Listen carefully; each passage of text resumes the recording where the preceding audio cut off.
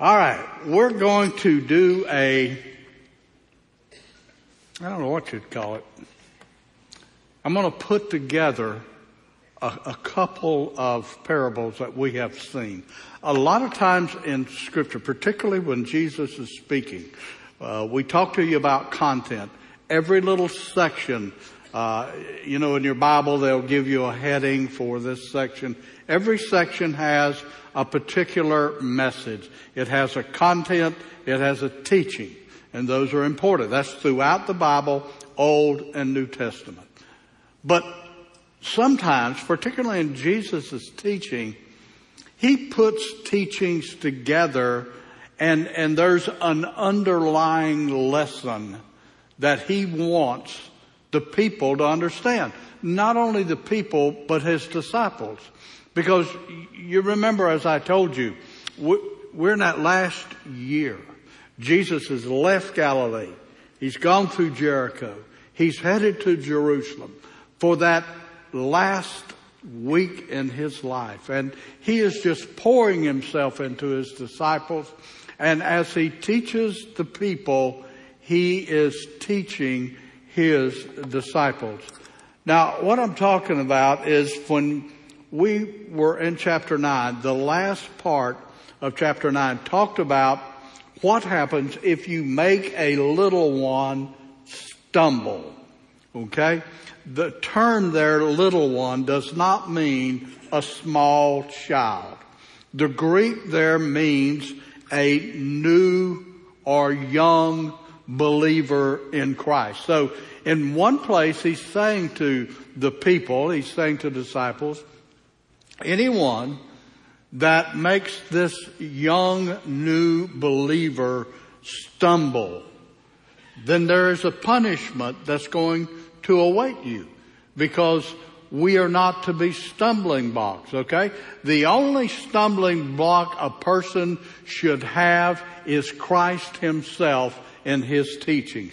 In fact, the Bible says he is a stumbling stone for those who will not believe. So in that instance, we're not talking about kids. We're simply talking about young new believers. Now, in today's world, I want to throw this in.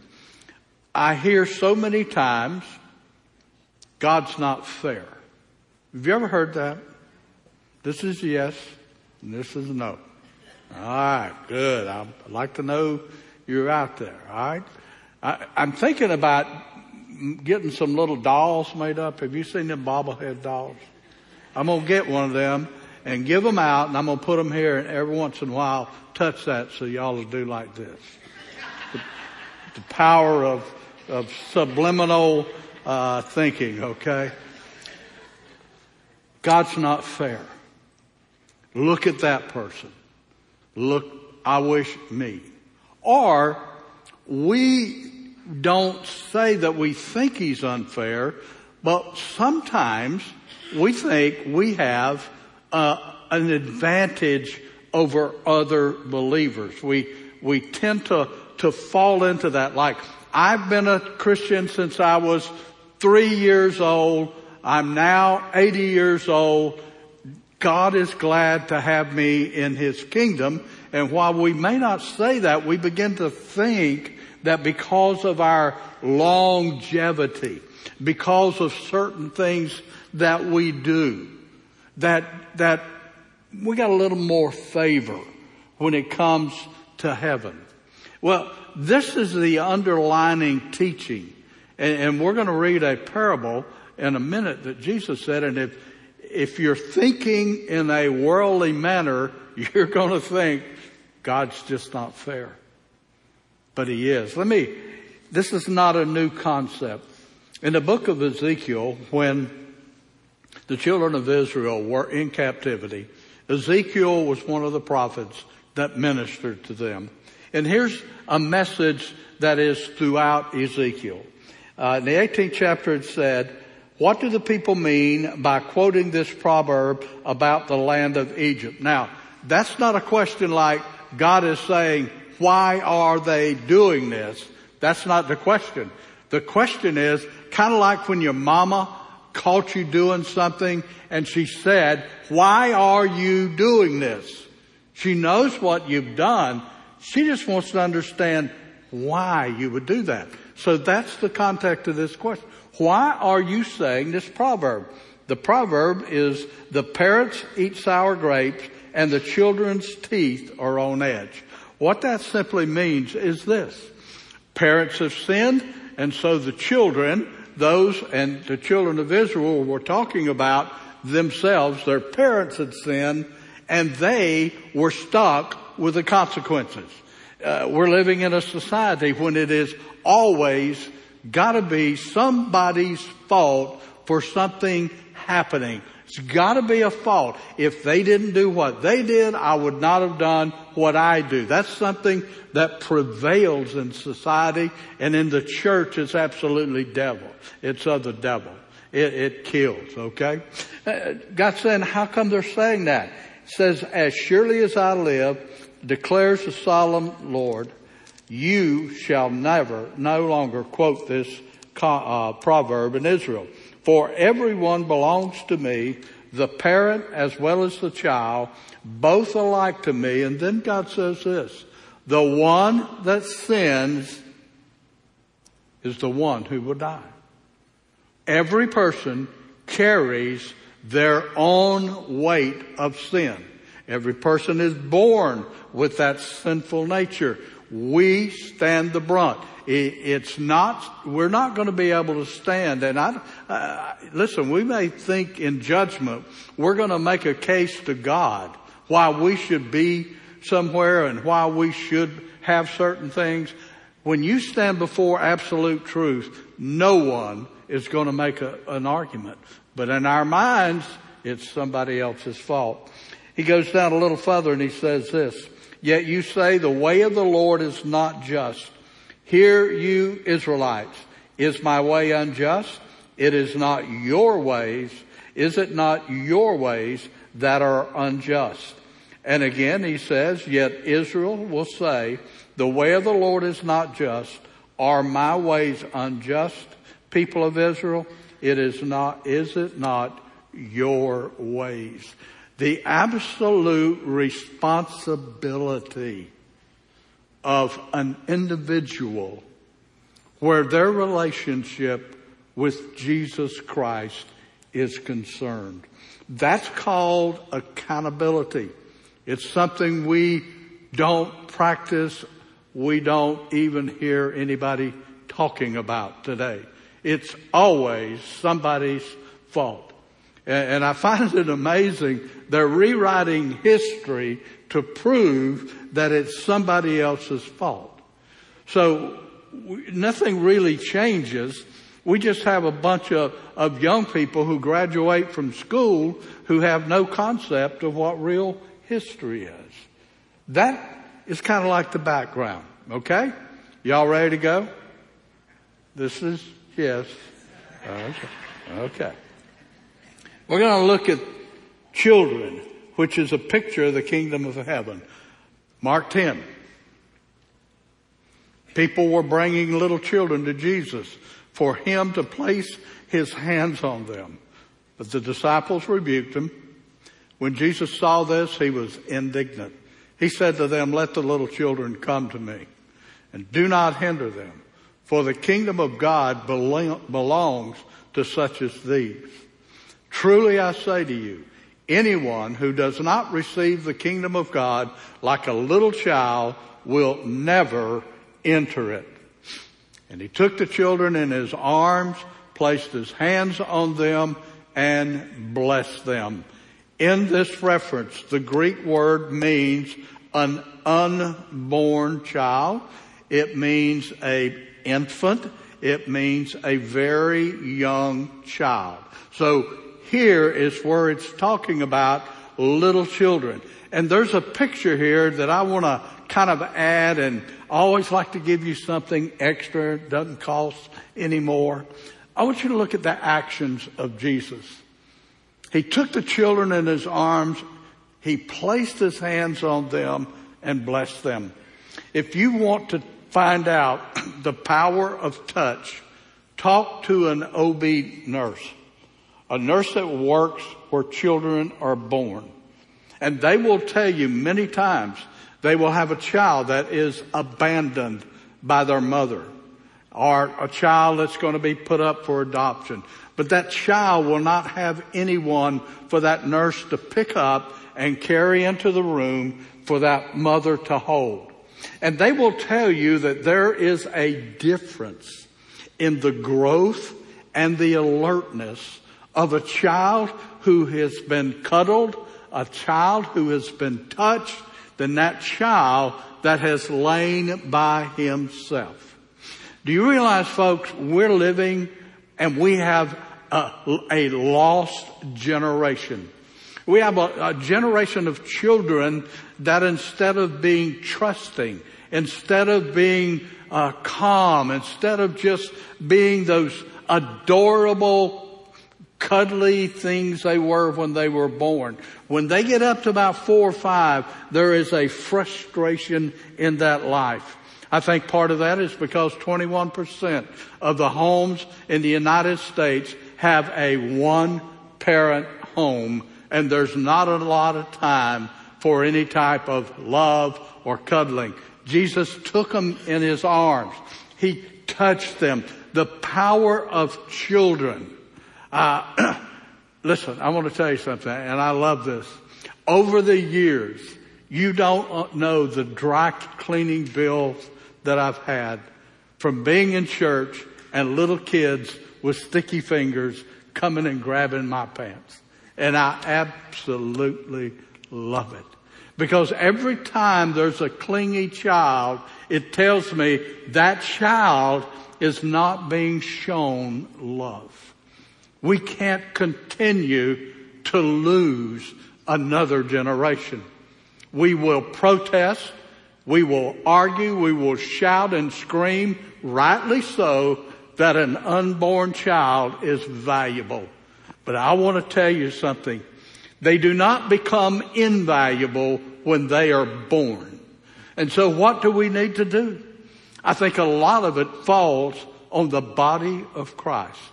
You know, I've heard churches say, well, people expect us to make their kids good, and we'll send them to school so they'll get educated, and the parents won't do anything. I want to tell you something. That's not right, okay? But here's the thing. The body of Christ was created to reach out to people who had no one to reach out to. That's our call. And if you want to see something special, you go down to our children's department. You watch our children's workers. They love those children by touching those children. And I tell you what, one of the hardest places to get anybody back to is the children's department. But I'm going to tell you, the most worthwhile work you can do in the body of Christ is to work with children. And when you see children, take time to speak to them. I see them all the time walking around here, particularly on the weekends. And there are some children who'll just walk straight ahead. They won't look left to the right. These are the children that need somebody to take the time. Because you know what they grow up to? They grow up to adults who are living their life dying for a physical touch. Because we're living in an environment where we're telling everybody to be afraid and stay home and isolate. For 2 stinking years we've heard that. People need love. And people need human touch. And it begins with children. Take time to speak, to shake hands. I get in trouble. I'm just going to make a confession. In my family, I kissed my father to the day he died, and he kissed me. That's how we express love. We were Cajun from Louisiana. We hugged each other. We loved each other. And so my natural reaction is to put my arms around somebody. And in today's environment, people get mad about that. And I don't want to get in anybody's space. But it's like you take a Cajun's hands in time, they can't talk. It's hard to show affection without touching. And I'm going to tell you, it's time that the church stopped being afraid and began to show the love of God that is in us that so many people need. That's the end of that sermon. Won't cost no extra offering. Okay? Here's the key to what Jesus was saying. The kingdom of heaven is made up of these. What can a young kid do to earn salvation? Nothing. Because if you say to them, you're a sinner, most of them it's like, really? There's no concept when they're young. Oh, and don't get me wrong. They're not without sin. They're vipers in diapers. And if you don't believe that, have a child and right out of the hospital, it's got a watch, and at 2:00 they're going to scream. And then they'll keep you up the rest of the night. Moms and dads walk around looking haggard, right? I mean, children, we are all born with a sinful nature. Children have not been aware of that concept. So, what could they do to earn eternal life? You say, preacher, that's a stupid question. Well, in this series of parables, the next parable up is about a young man, a rich young ruler, who tells Jesus, I've done everything perfect from my youth. What more must I do to inherit eternal life? How do I punch the ticket to get into heaven? I called him the selfish seeker last week because that's what he was looking for. How to get into heaven. See, you've got to put that parable next to the parable of the little children and Jesus, because Jesus is giving you a hint. All of these small children, they are the substance of the kingdom of heaven. And he's showing his disciples this. Well, here's the third parable. For whatever reason, Mark didn't record it. So you've got to go to Matthew 20. Okay? In Matthew 20, we have that one of the other parables that begin to go into a flow. Okay? And it is about God's impartiality. Now, before we get to the parable and we read it, I want to tell you what this parable is not about, okay? In 1 Corinthians 3, chapter 3, verses 12 through 15, this is not what do we have that back there, William? I can find it if we don't.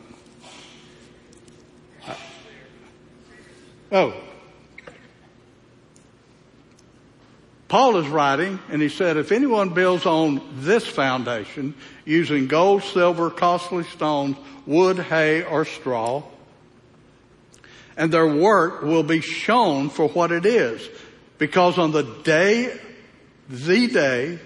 of judgment will bring it to light. It will be revealed with fire, and the fire will test the quality of each person's work. Understand this. Your salvation is not tested. It's the work. What have you done with the new life in Christ that He gave you? It'll be revealed with fire. Fire will test the quality of each person's work. And if what has been built survives, the builder will receive a reward. If it is burned up, the builder will suffer loss, but yet will be saved, even though only as one escaping the flames.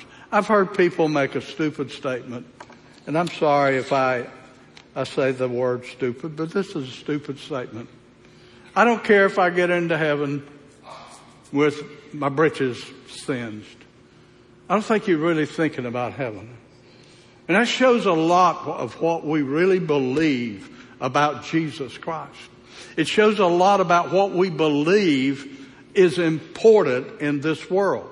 We work ourselves into high blood sugar, heart attacks, all kind of stressful situations in order to earn money and have things that one day is going up in smoke. Nothing will survive this earth but the Word of God and those who have embraced that Word. So everything here is like poof. This is talking about the works that we have done. There's a reward. We're not going to get into the message on these rewards, but I assure you that there will be no ego, there will be no arrogance, and there will be no one that walks around saying, I got a better reward than you. Many people believe that the only neighborhood you guys in the Christian church will be in is the Christian church neighborhood where you're going to live. I got news for you. You may have a Baptist next door to you. You don't know. Because in heaven, it is not the individual, it is the body of Christ coming together. Alright, so that's not what I'm fixing to read to you, okay? Matthew chapter 19, verse 30. Did I say 20 a while ago? I'm like, Ray, I can't remember nothing. Actually, it's Matthew 20. Boy, did I pull that on the boys in the back. I'll hear from it. Here's the parable. Again, Jesus uses the word, the kingdom of heaven is like. Okay? He's making a reference. He said, little children are the makeup of heaven.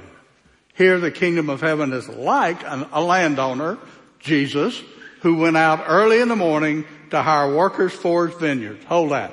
The Jewish work day was from 6 to 6. Okay?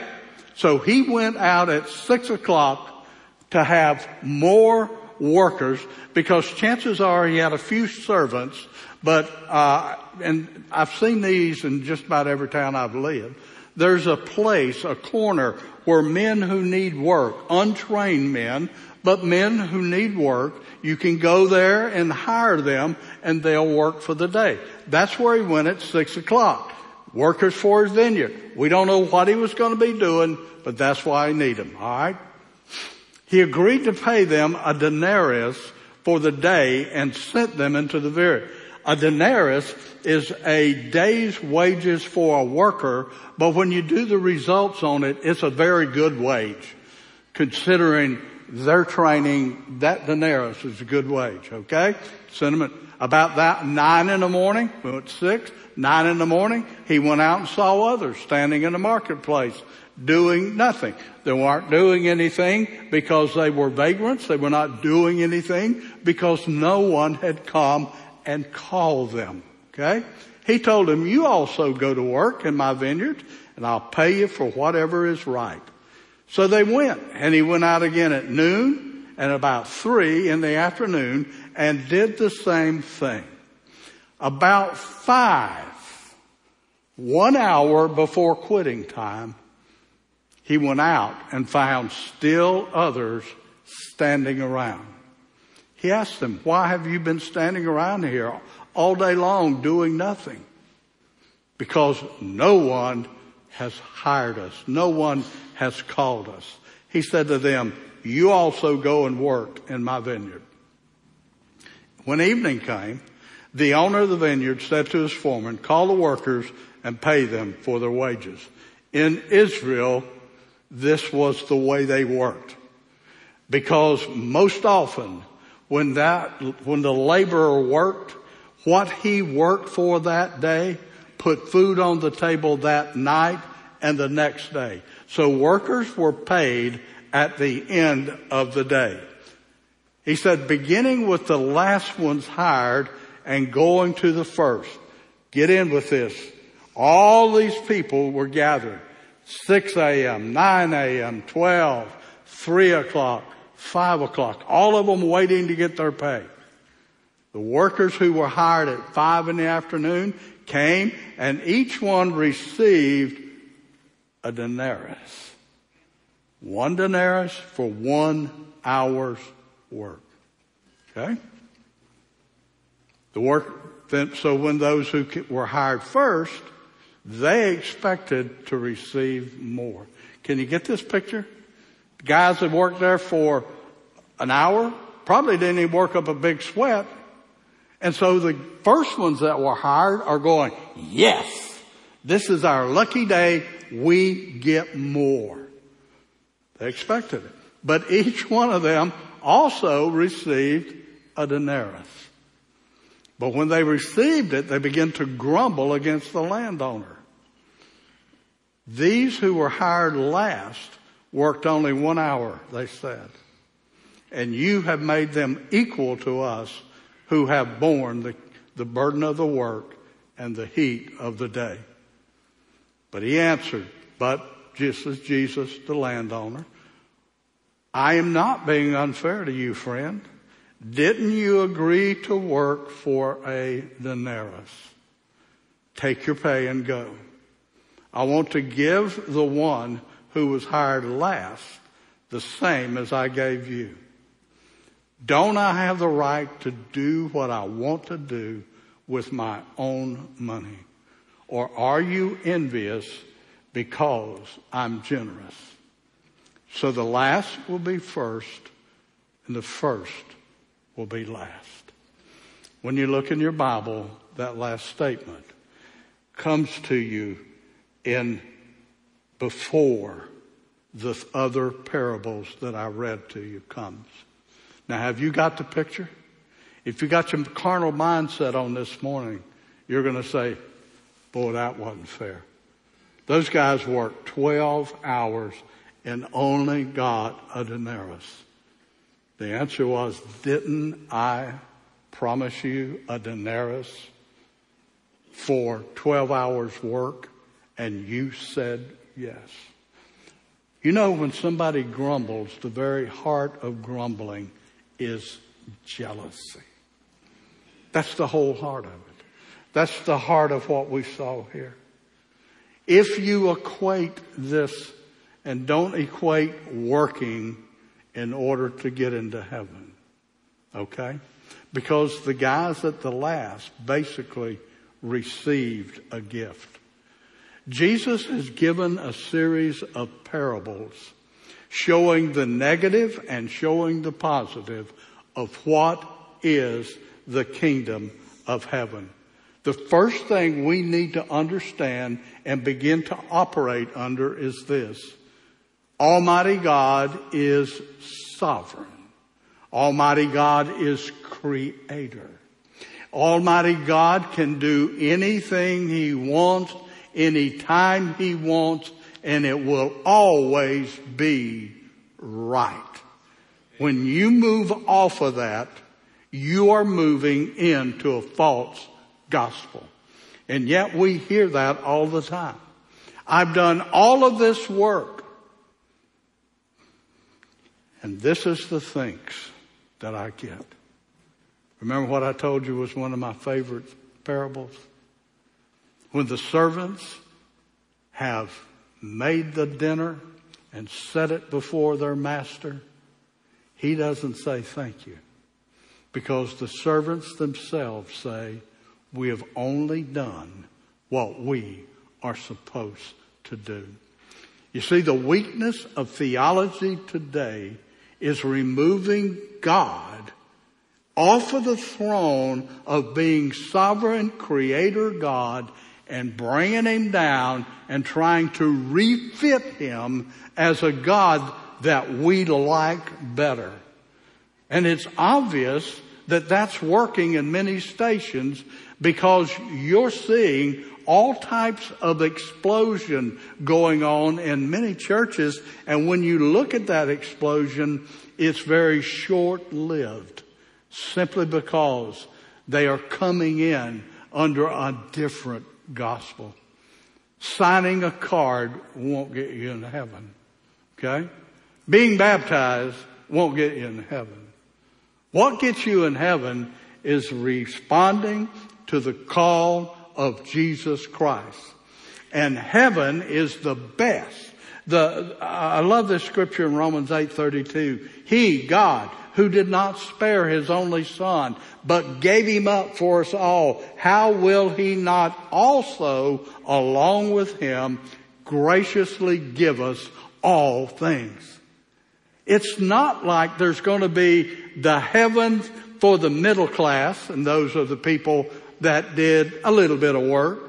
A heaven for the upper class that have been Christians longer and maybe served harder. And then the slums where people who just got saved or people who didn't do very much are going to live. How do you improve on heaven being with Christ for an eternity? You don't. Heaven is the reward for itself. In heaven, we're going to realize all of the stuff that we've thought is important is filthy rags. Because Jesus said the best that we do for our Master, he looks at it like filthy rags before the throne of God. Why did he say that? Okay, here's the deal. What can you do that will equal the offer and the giving of the Son of God for your salvation? Anything? It doesn't even compete.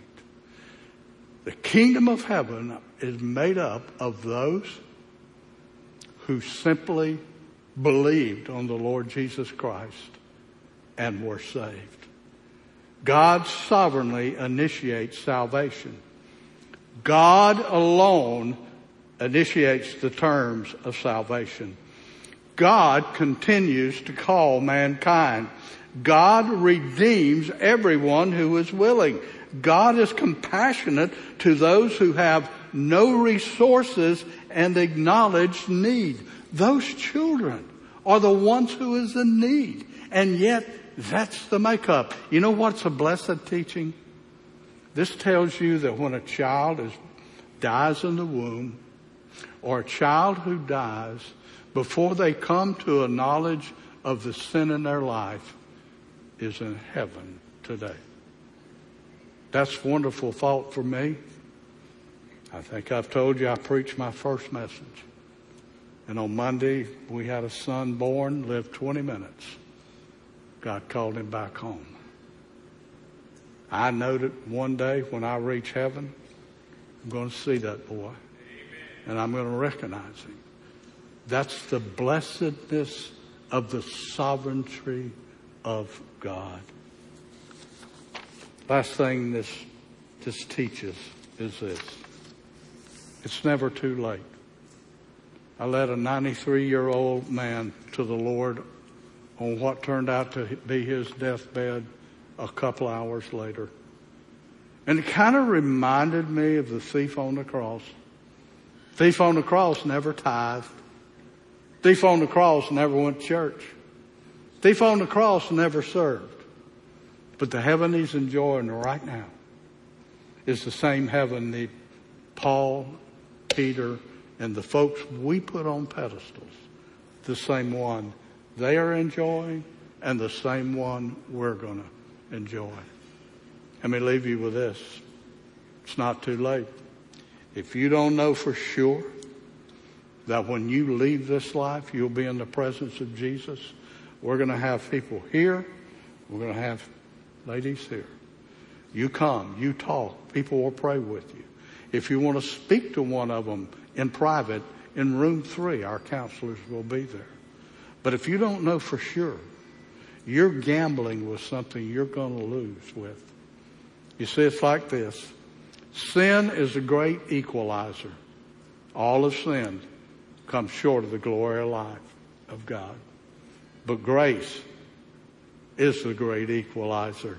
It removes all the sins and makes every believer equal in the sight of God. Father, today, thank you for your word.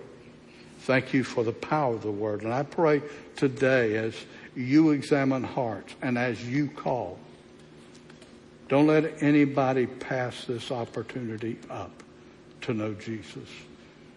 If someone is online, Father, may they reach out to that help, the I have decided button. Lord, this is too good, too important to pass by. In Christ's name, amen.